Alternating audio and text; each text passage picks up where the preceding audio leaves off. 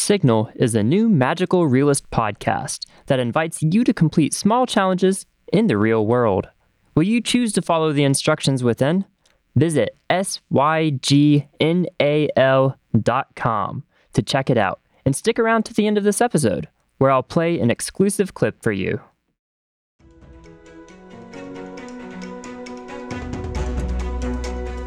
Welcome to the Fantasy Inn podcast, where we share our love for all things fantasy and discuss the broader speculative fiction industry. Welcome to the Fantasy Inn.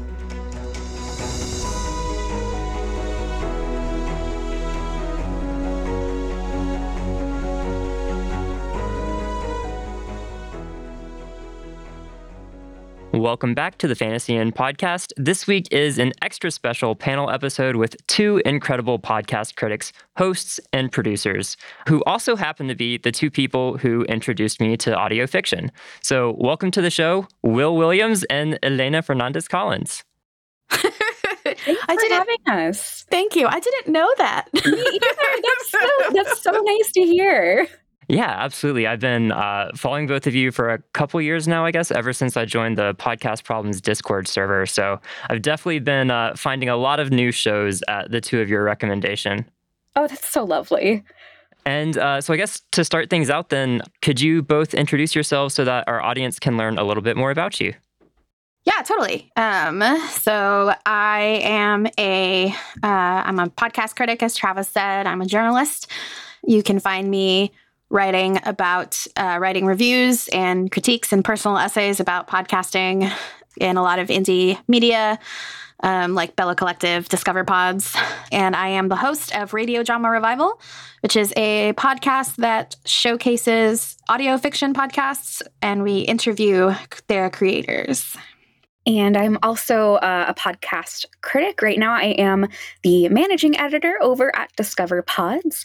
I'm also the CEO of Hug House Productions and the showrunner of Valence, which is our first serialized long-form fiction podcast.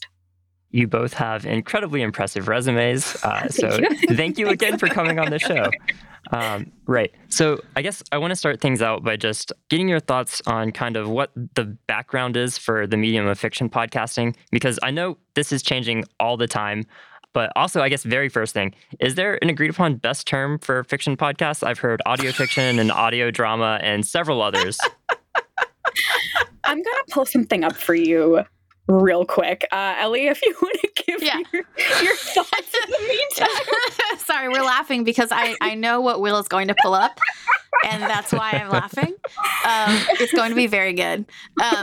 My thoughts on this are that for the general public, right, for just people who are listening to podcasts, right, people who are just talking about them between friends, or even people who are, promoting their own podcasts, use whatever term feels right for you, okay? Like, use the term that feels correct. There are a lot of options out there, and you can do searches on things like which ones seem to get the most traction on things like social media.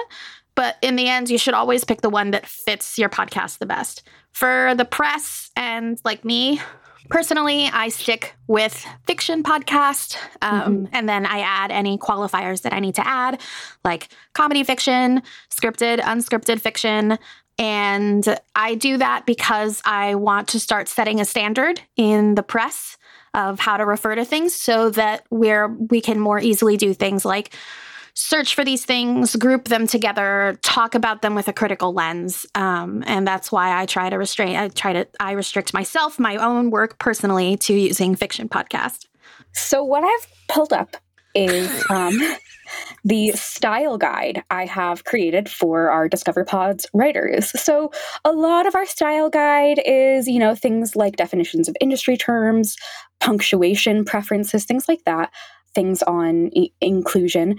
Part of the style guide, the subheader is audio drama versus fiction podcast. And I'm just going to read you what I wrote. Okay. These two terms have resulted in countless debates across several years. Please do not make me have to experience this debate ever again. I am so tired. Follow your bliss. Use whatever term feels best to you. I use fiction podcast because it is clearer to to new listeners in my experience. You can use audio drama, especially if your audience is existing audio drama creators. Either way, please use a parenthetical after the first use of whatever term you choose, giving the other word, e.g., null and void, is a fiction podcast, parentheses, otherwise known as an audio drama, end quote, / quote, null and void is an audio drama, parentheses, or fiction podcast, end quote. If you make me engage with this debate, you owe me 3 pictures of baby bunnies to be delivered to me via Slack DM or email in no more than 24 hours. That makes sense. I think you owe Will like 3 baby bunny pictures. All right. Yes, that is fair. And you're okay. I mean, No, it is. I We're won't just say joking. no, but Yeah, no, right. Like, who's going to say no to bunny pictures? No, like, it's like a legitimate question, like, for people to ask, absolutely. right? Like, especially if it's people in the audience who are trying to find critique or lists or references, right, to things so that they can find more stuff to listen to. I think that probably the one guideline Ellie and I both feel very strongly about is that fiction, podcast, audio drama, and scripted podcast, those are, one of these things is not like the other. Folks, nonfiction podcast can be scripted. What do you think that Ira Glass is just talking? He's got a script, my man. So don't call it a scripted podcast. I know it's scripted. You can say a scripted fiction podcast or a scripted audio drama. That's fine. Scripted doesn't mean anything by itself. Yeah, exactly. It just means it's meaninless. Like, there's a script. Great. Tons of podcasts have scripts. This is a problem that I see mostly in press releases relating to podcasts that have Hollywood people involved in some form. I generally don't see this issue with indie independent productions. But I see a lot of like writers, reporters who are writing about these things using the terminology scripted podcast, probably because that's the term that's in the press kit.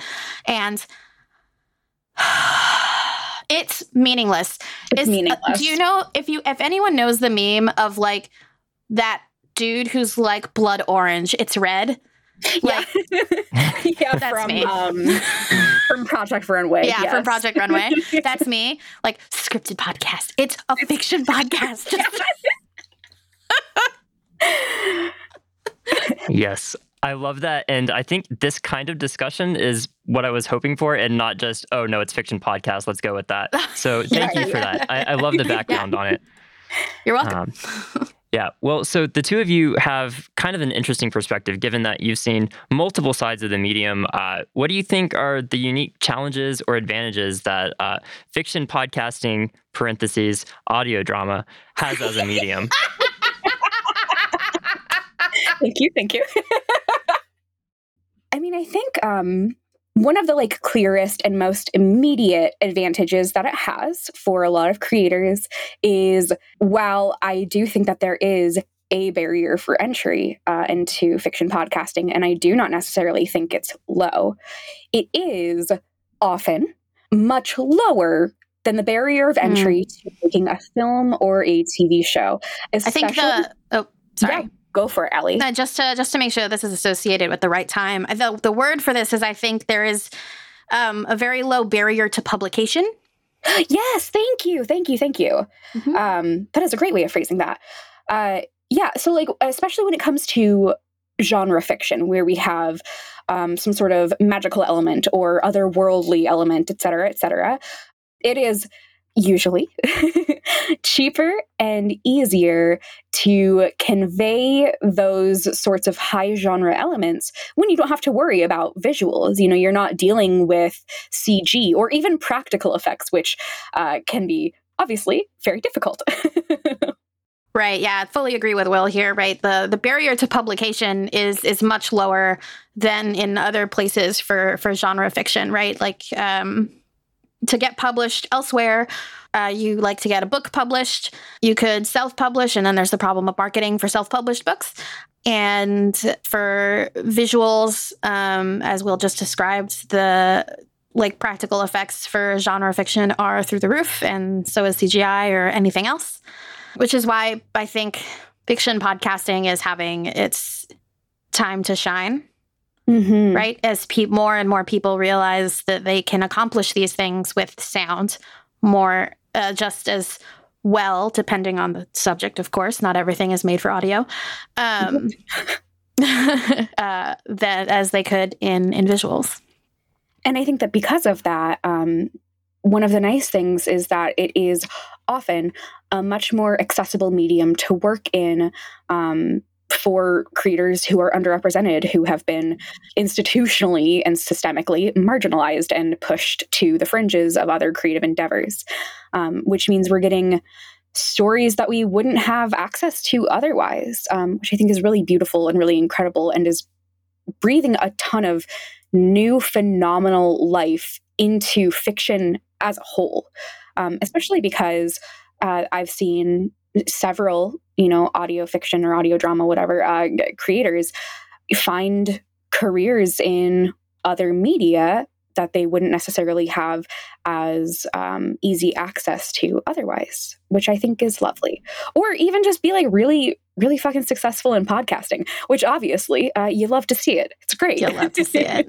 Yeah, I mean, if we even just take a look at the numbers, right, of diversity in publishing, like written publishing, those numbers are absolutely atrocious, right? Across children's literature, like romance, fantasy, sci-fi, across the board, it's absolutely atrocious. I don't have the numbers right off the top of my head, but they're very low. Yeah, and so I think this is an interesting discussion, especially what both of you were mentioning about the lower barrier to publication at the beginning, because I know to a certain extent, I think, Ellie, you touched on this, like if you want to self-publish a book, there's not really much of a barrier to that, but you do have a huge challenge with marketing. So it's almost like a barrier to finding an audience, almost, is what I see it as. Yeah, absolutely. We have this very unfortunate stigma, right, in self-publishing, right? That's you shouldn't self-publish because it's not good, and you're not going to be able to get an agent or a publisher later, or it's just people just regard self-published books as lesser quality because they haven't gone through the systemic machine that is a publishing house. And like, though all I those also, things. I think it's worth pointing out, and Ellie, not that I'm educating you here at all, I think it's worth pointing out that a lot of the stigma against self-publication is because a lot of self-published authors are specifically women writing erotic fiction. And the eroticism of women is, stigmatized Heavily. Yeah. And also, of course, a lot of the people who are self-publishing, including these women who are writing erotic fiction, or queer people who are writing erotic fiction, or people of color writing all kinds of other fiction as well, are all people who just they don't have the ability or the capacity to fight the system, right, to get noticed, because that's a long fight. And so here's the thing, right, is that we have this stigma against self-published books, but we don't have the same kind of stigma against podcasting, even though it's like virtually, I would say, like similar. It's very similar, right? You're published. I mean, it's your story, right? It's your story, it's your narrative, it's your world, whatever it is, and you're publishing it, but it's just with sound. But because of podcasting's history and how podcasting got started, it's not considered. Right? With the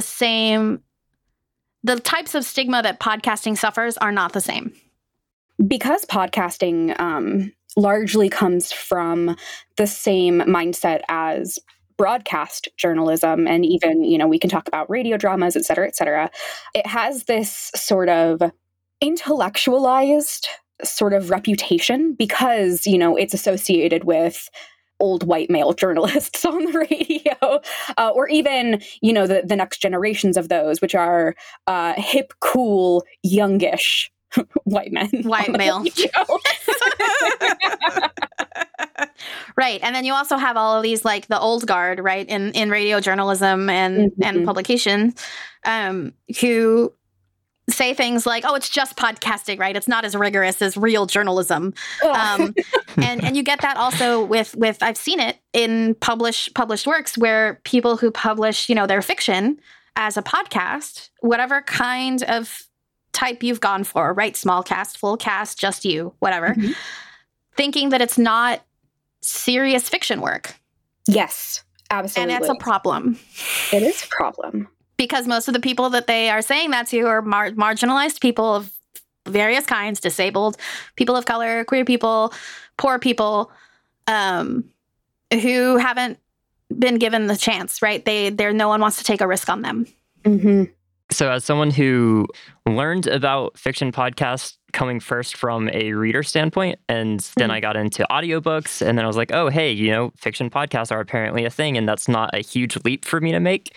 It kind of seems like the publishing industry and the podcasting industry are kind of taking totally opposite directional movements, where publishing starts out, you have a few big players. I mean, that's still more or less what we have is 4 or 5 big players, and they're putting out all of the stories, and then self-publishing comes around, and now anyone can create something. But podcasting was sort of the opposite, where you have anyone can create something as long as they have the equipment and the means and the time to do so.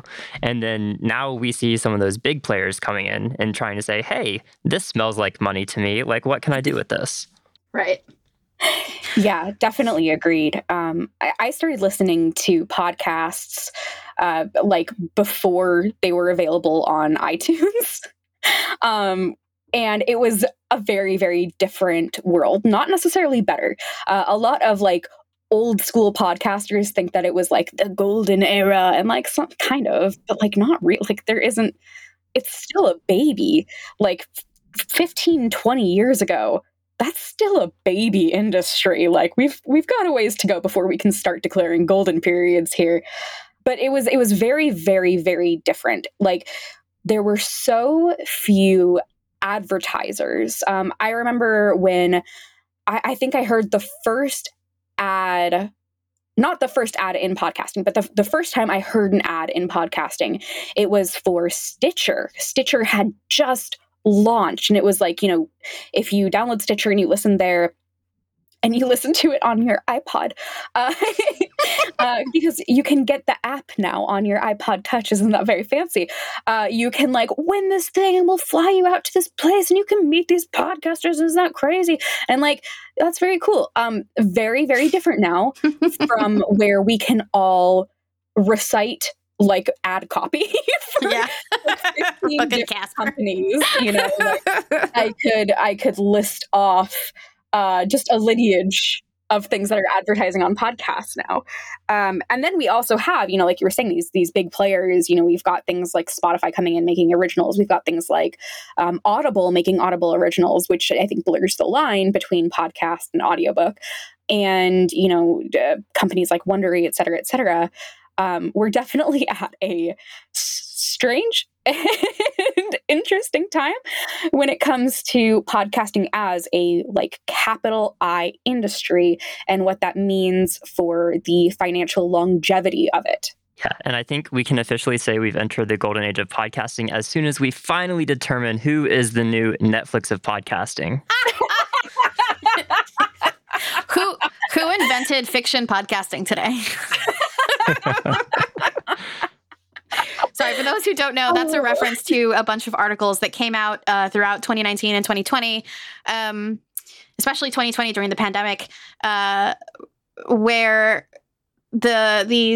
a lot of theater companies, right, during the pandemic joined fiction podcasting because they weren't able to put on their plays anymore, which I think is absolutely wonderful. But a lot of the articles written about them made it sound like they just like discovered this cool new thing, guys, that you can do. Did you know?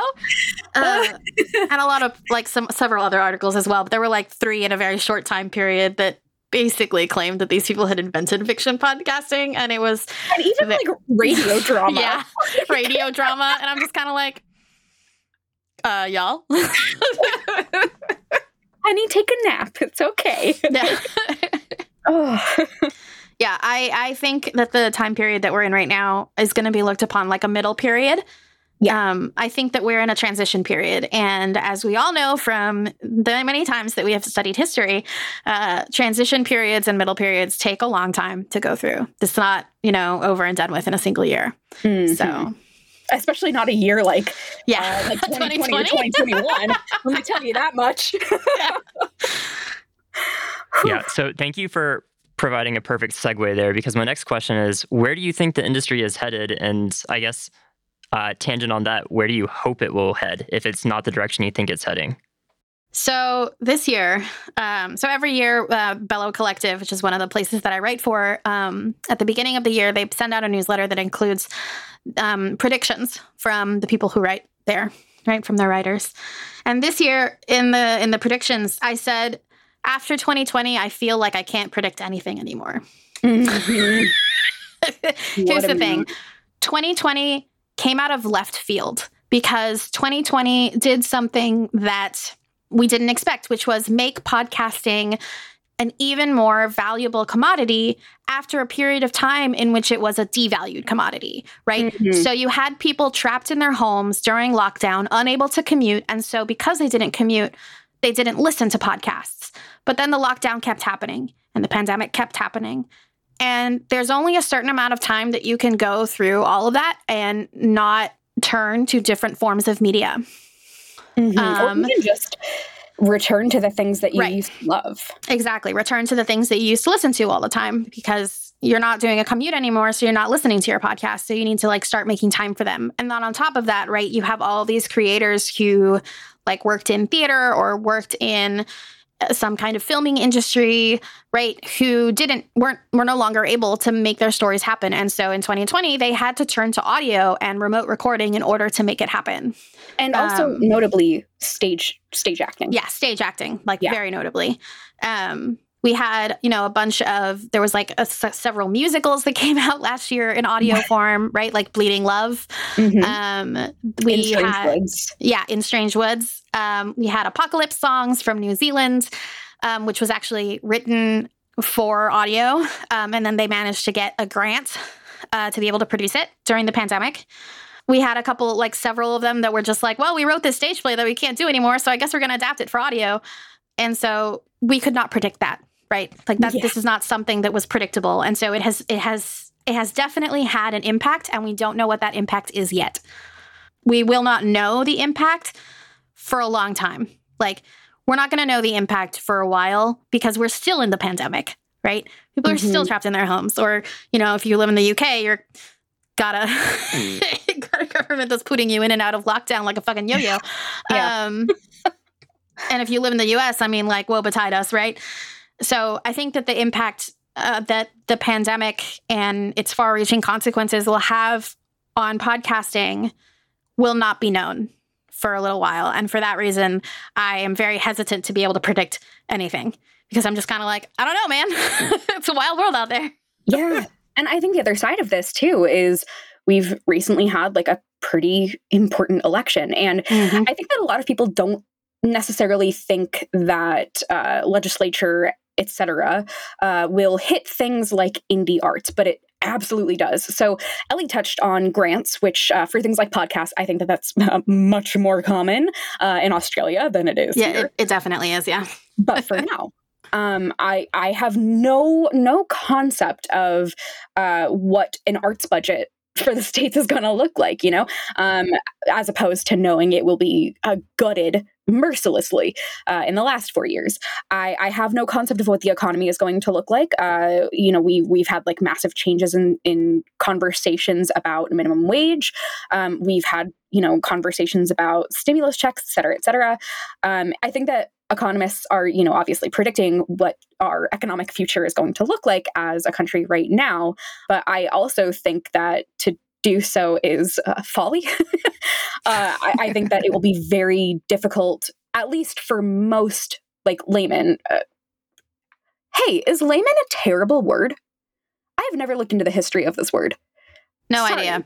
Cool. It sounds like it would be, but I really don't know. It came out of my mouth and I was like, oh, that feels iffy. Anyway. Let's go with audiences. Yes, thank you.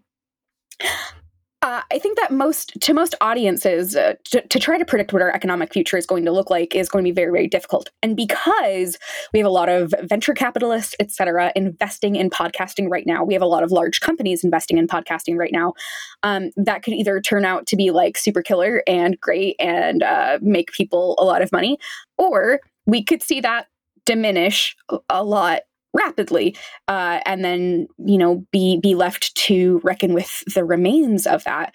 Either way, I think the only thing I can really predict is that most podcasters do this knowing that they're not going to ever make a lick of money, but they're doing it because they love it, because they love audio.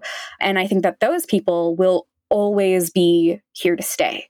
I don't think that the medium itself is ever going away, which at least, going back to 2014 to 2018, I think everybody was everybody in like the public non-podcast industry sphere was like, these podcast things, they're gonna go away. Yeah.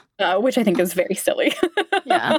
I want to make a note here on Will's commentary, which is actually very useful commentary, but is that to make sure that we are not sliding into the Americanization of everything. Yes. Right. One of the reasons why I mentioned apocalypse songs from New Zealand is because there's this tendency, right, is to the Americanization of the internet. And unfortunately, because podcast is a digital commodity, it also suffers from this, where the podcasts that get the most notice, they get the most references, and the way that we talk about podcasting is heavily influenced by American culture and American politics and American whatever is happening in America at the time, just like everything else on the internet, right? And it's very frustrating. And so it's important to remember that not everything in podcasting is influenced by the U.S. and that people are going to keep chugging along making podcasts, whether or not we see the downfall of democracy in the U.S., right? The reason I brought up the pandemic in particular was because it was a global phenomenon. And it was a global event, and it impacted everyone. Mm-hmm. And because of that, I think that we're going to see a much larger change across podcasting than we will with regards to the effects of what's been happening in the U.S. for the last 4 years, right? Absolutely. Yeah, and I just wanted to make sure that when people, like the audience I'm talking to right now, when you're thinking about podcasting and talking about it, just make sure that you are not falling into the trap of Americanization, because yes, the Americanization of everything is occurring, right? Like people are still doing that in the sense of like companies and the way that they function and the way that they treat the market for podcasting and the way that they think about who to publish, who to talk about in the press, who to give money to, is very heavily influenced by this Americanization. Mm-hmm. And I think that one of the ways that we can push back on that is just making sure that the individual is thinking about that, right, and talking about it. Yeah. Thank you for that, Ellie. Yeah, that was wonderful. Thank you, Ellie. Yeah. Hashtag who can tell that I'm from a colonized country?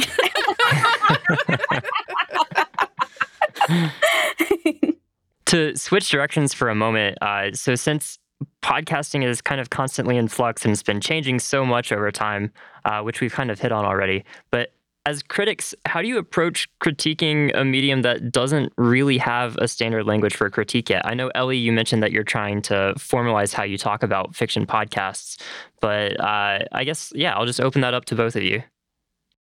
Will, you want to take that first? Sure. I mean, I come to podcast criticism through a long love of blogging.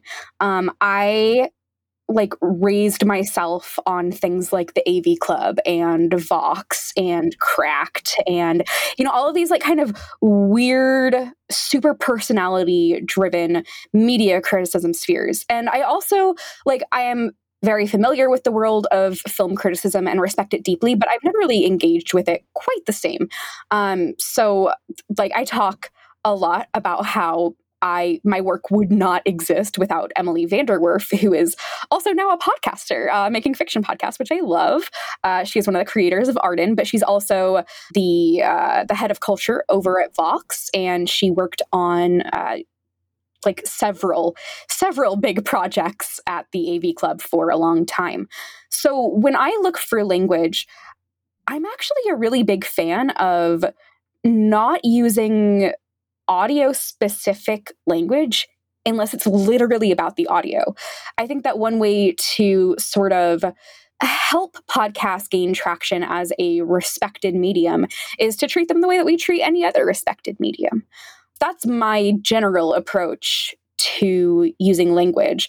There have been a few times where part of the way that we talk about podcasts is that a word will be adopted and then used and then used and then used a million times. I'm thinking of the word intimate. So people talk about podcasts as intimate, like all the time. And I think that it kind of means nothing. So the other thing that I look for, and another thing that I talk about in the style guide that I've written for the writers, is to try to focus on specificity.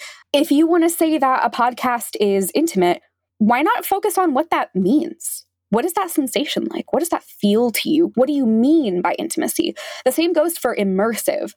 Maybe sometime last year or a few months ago, I don't know what time is, it was called to my attention that the way that I use immersive when I'm talking about audio, especially fiction, totally different from how a lot of people interpreted it. And there were a ton of different interpretations. So now, I try to focus on what that means, what that feels like. And I think that that's generally a good way to move forward is think about codified language for sure, but also think about what that codified language means. And if you can be more specific without creating unnecessary jargon, which I do feel is sometimes gatekeeping in how it behaves. Ellie, our linguist. Hi. So the others... That's why I asked Will to go first, because I'm sitting here like, oh God, I have like 5 different things about this. Yeah, so I'm a linguist. For those who don't know, I have a degree almost 2 degrees in linguistics. And you have a degree 0.75. Yeah, a degree 0.75. I'm working on my thesis for my master's degree. And so I approach my criticism, I approach from a lens of a sociolinguist. So specifically, I work in language and the law. So I work a lot with how we interpret laws and how we apply laws to people. Spoiler, unfairly and with a lot of racism. But it means that when I approach writing criticism, I approach it from the lens of someone who is trying to get, like, someone who wants society to move into the direction of making everything accessible for everyone. Yes. So I rely a lot on bell hooks for this. Bell hooks is one of my very favorite writers. And one of the things that bell hooks talks about is about making your work accessible for the people that you're talking about. Because if you write a scientific article about Black women and something that Black women experience, and you give it to a Black woman and she can't understand what it is that you're writing about, like, if you have that experience, then you're not writing for the audience that, like, for the people that you're talking about, and you're excluding them and treating them like a lab rat, which is awful. Don't do that. In case that needs to be said. Just in case that needs to be said, right? So when I approach my writing, I approach it from the frame of I'm writing for an audience that may not be a podcaster. Mm-hmm. They will not have access to understanding DAWs and different types of sound terminologies. They will not have access to, and they might, right? They might have access to all those things. But I want to make sure that the people who don't are still able to understand why this podcast moved me. Mm-hmm. Like, and even... I want, sorry. No, yeah, okay. And I specifically, I like why this podcast moved me, and I want them to understand why this podcast moved me in the way that the podcast was made, right? Mm-hmm. Like, yes, this podcast moved me because the story is very close to me, but also this podcast moved me because of these specific scenes, right? For example, where the sound gets very close to your head, and they have close mic'd everyone. And what that means is that the microphones are very close, which means that it feels like someone is talking way closer to your ear than they do in the rest of the podcast, right? Things like that. Things where I describe what it is that's happening in a technical sense, but without using exclusionary technical jargon. Mm-hmm. I think that there's this, like, both really tragic and deeply embarrassing trend in a lot of media journo. And I would say, like, more and more too, pop culture journal, where the critics really care about you thinking that they're really smart. Yeah. I think that's gross and a waste of time. Super gross. So like, I was going to, touching on Ellie discussing a DAW, a digital audio workspace. It takes 2 seconds for a critic to say, parentheses, digital audio workspace, if they say DAW. That doesn't make a critic less smart. And if anybody reading it is, if they feel like they're being talked down to, I'm okay with that. I think. Yeah, right. That's a you problem, buddy. Like, I don't write for people who are going to feel spoken down to or want to speak down to me because I'm explaining something to a wider audience who doesn't know technical terms, I've seen a lot of debates come up recently about like really wanting a set of vocabulary and a set of jargon, and we should have our own words. And like, man, first off, I don't have the time for it. Like, like there's a lot of words in my head, and I don't even want them there. I'm happy to not have more. And then also, like, why? To what end? To what end? So here in this moment, Will and I diverge slightly. I do think that a critical language is necessary, but I don't believe that a critical language means technical jargon. Yes. Thank you, Ellie. That's right. a much better way of saying those things. There we go. That's what I thought. I was like, I'm going to say that we diverge just in case, but no, you're good. Yeah. Just very sleepy. One of the things that I think is really important when you're talking about critical language is that the things that make a critical language important and useful and valuable are the things that reach people and people's hearts and people's minds, right? And the things that reach those things it's not the word DAW, and it's not the word binaural audio, and like it's not those things. Right. And it's not even the word intimate at this point, as Will stated, right? You can say, oh, it's intimate, great. Yeah, I've been using the word intimate to describe the heart since it started. Like, what do you want me to do about that? I would hope that the critical language that we are developing is developed organically and with conscious thought that it will be used to reach human beings. And human beings who probably aren't tucking away at sound stations in their homes, right? They're not doing sound work. They're people who want to experience it. And so the word experience is, I think, very important here, because an experience is more than jargon, right? It's more than specific words. Yeah, I think, Ellie, you and I are totally united here. I think that the difference in the way we were discussing it comes from when I hear people asking about critical language and the terms that we use.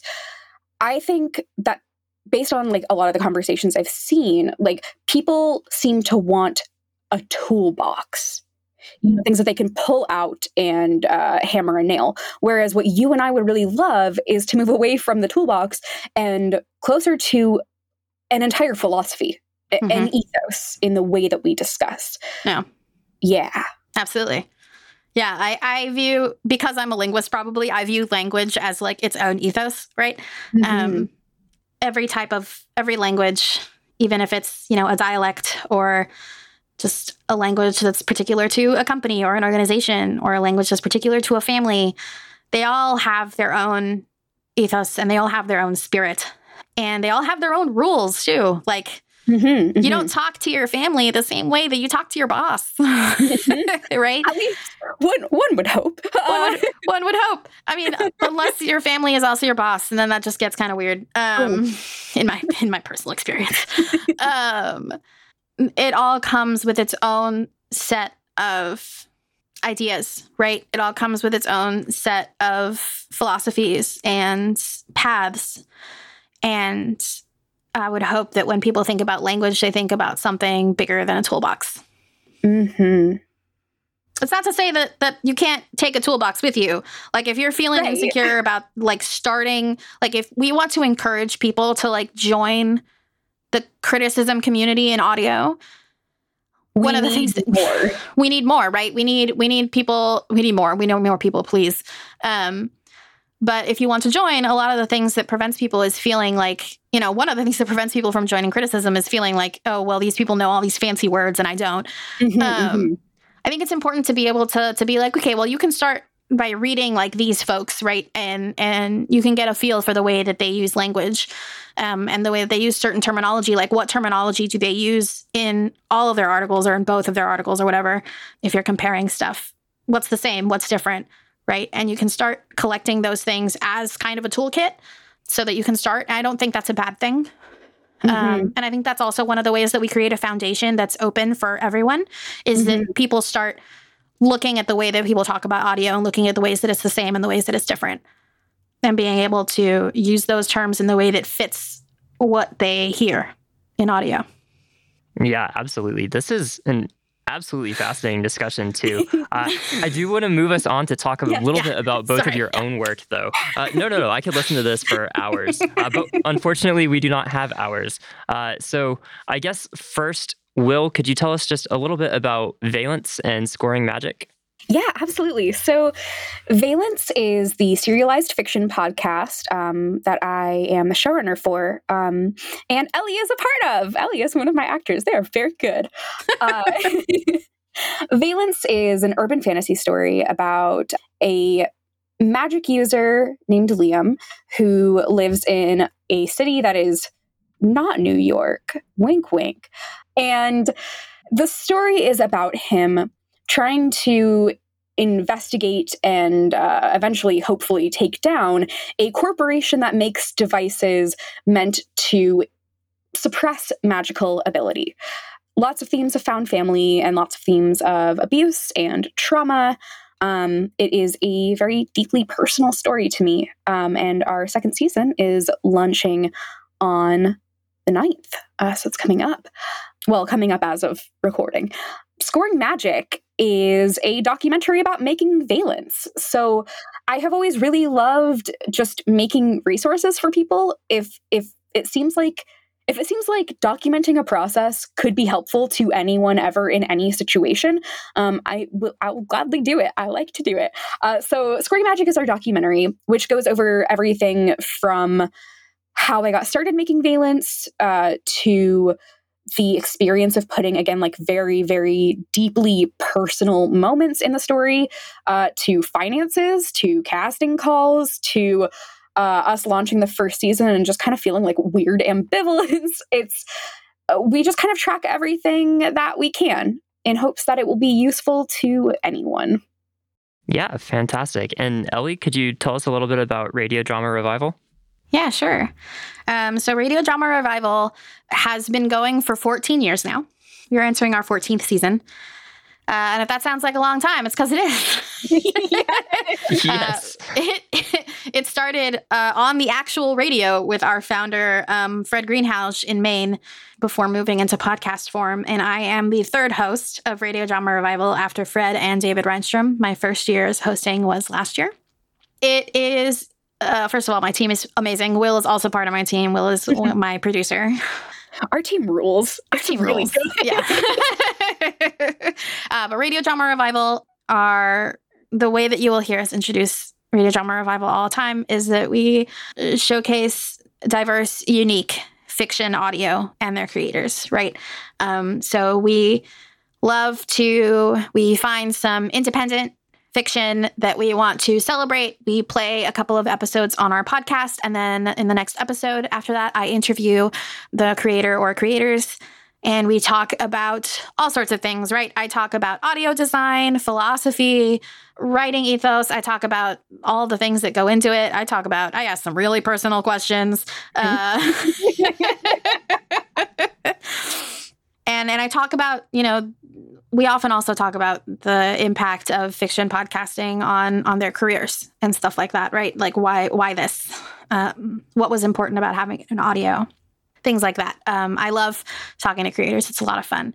And one of the things that we are trying to do at Radio Drama Revival, and I hope we'll always continue to do, is to uplift marginalized voices in particular, right? Who don't get to have that platform.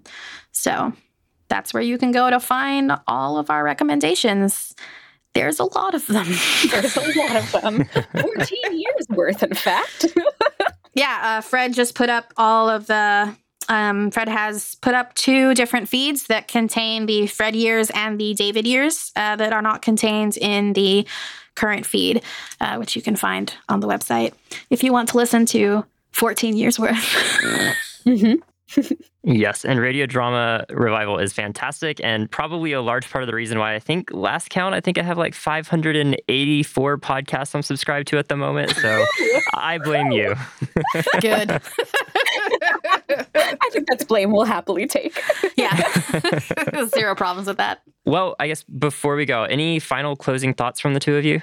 I think that we should give one recommendation for a fiction podcast to the Fantasy Inn audience. I know I mentioned a couple of names already, but I want to make sure that we get one for these folks. Yes, please. That would be amazing. Yeah. So I'm going to recommend Point Mystic. Yeah. Point Mystic is a horror magical realism podcast created by people of color, Christopher Reynaga and Marguerite Croft, and also their kid, about this island, this like small town called Point Mystic, where you can't find it on any map, and you end up at Point Mystic when you need to be there. And it's really beautiful. The stories in it are about, a lot of hard, difficult things. So definitely go into this, understanding that they're going to be talking about trauma and things like that. Racism in the newest story, their season 2 story. But it's absolutely gorgeous. It's one of my very favorites. So definitely check it out if you haven't already. Like, consistently one of the most underrated horror adjacent podcasts. And honestly, like, one of the most underrated fiction podcasts out there. Yeah, period. Yep. So good. It's so good. My recommendation is one that came out last year. It is Null and Void by Cole Burkhart.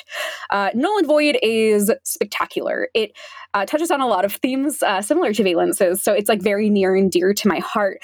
It is about a person who works at a mega corporation that is like ostensibly kind of a cell phone company, but they kind of do everything. This person is caught between the very corporate world that they are more or less forced into and the world of people who are very aware of that corporate world's dark underside and want to examine it and want to prevent some of the awful things they've done from happening again. I don't want to give too much away because this podcast takes some brilliant turns. It is very along the lines of Mr. Robot, and I will say this as somebody who like adores Mr. Robot. Null and Void has like a much clearer idea of what it's trying to say and how it wants to do that. It is so well conceived, and what it's trying to do and what it's trying to say is so thought of in every step, in the performances, in the writing, in the production. It's just really incredible and captivating, and it's also just like very fun. Lots of memorable characters. Again, a plot that like goes places. So that's Null and Void. You might find it as Null/Void on your podcatchers. Yes, and a strong second from me on Null and Void as well. I actually got to have Cole on the podcast about 6 months ago to talk about that show. So anyone listening to this right now or reading the transcript, definitely go and check out that interview as well. We love Cole here. Oh, yeah. Yes. I think that's about all I have for the two of you. So Ellie, Will, this has been a wonderful, wonderful conversation. And I'm so thrilled that the two of you could take time out of your ridiculously busy schedules to make this happen. So thank you so much for coming on the podcast. Thank you, Travis. Thank you for having us. It was a lot of fun. Yeah. And now, stay tuned for a clip of The Signal. Do not become attached to the signal, for the signal belongs to no one. 3 days from now, you will have an important revelation. Knowing this, there is something I need you to do for me.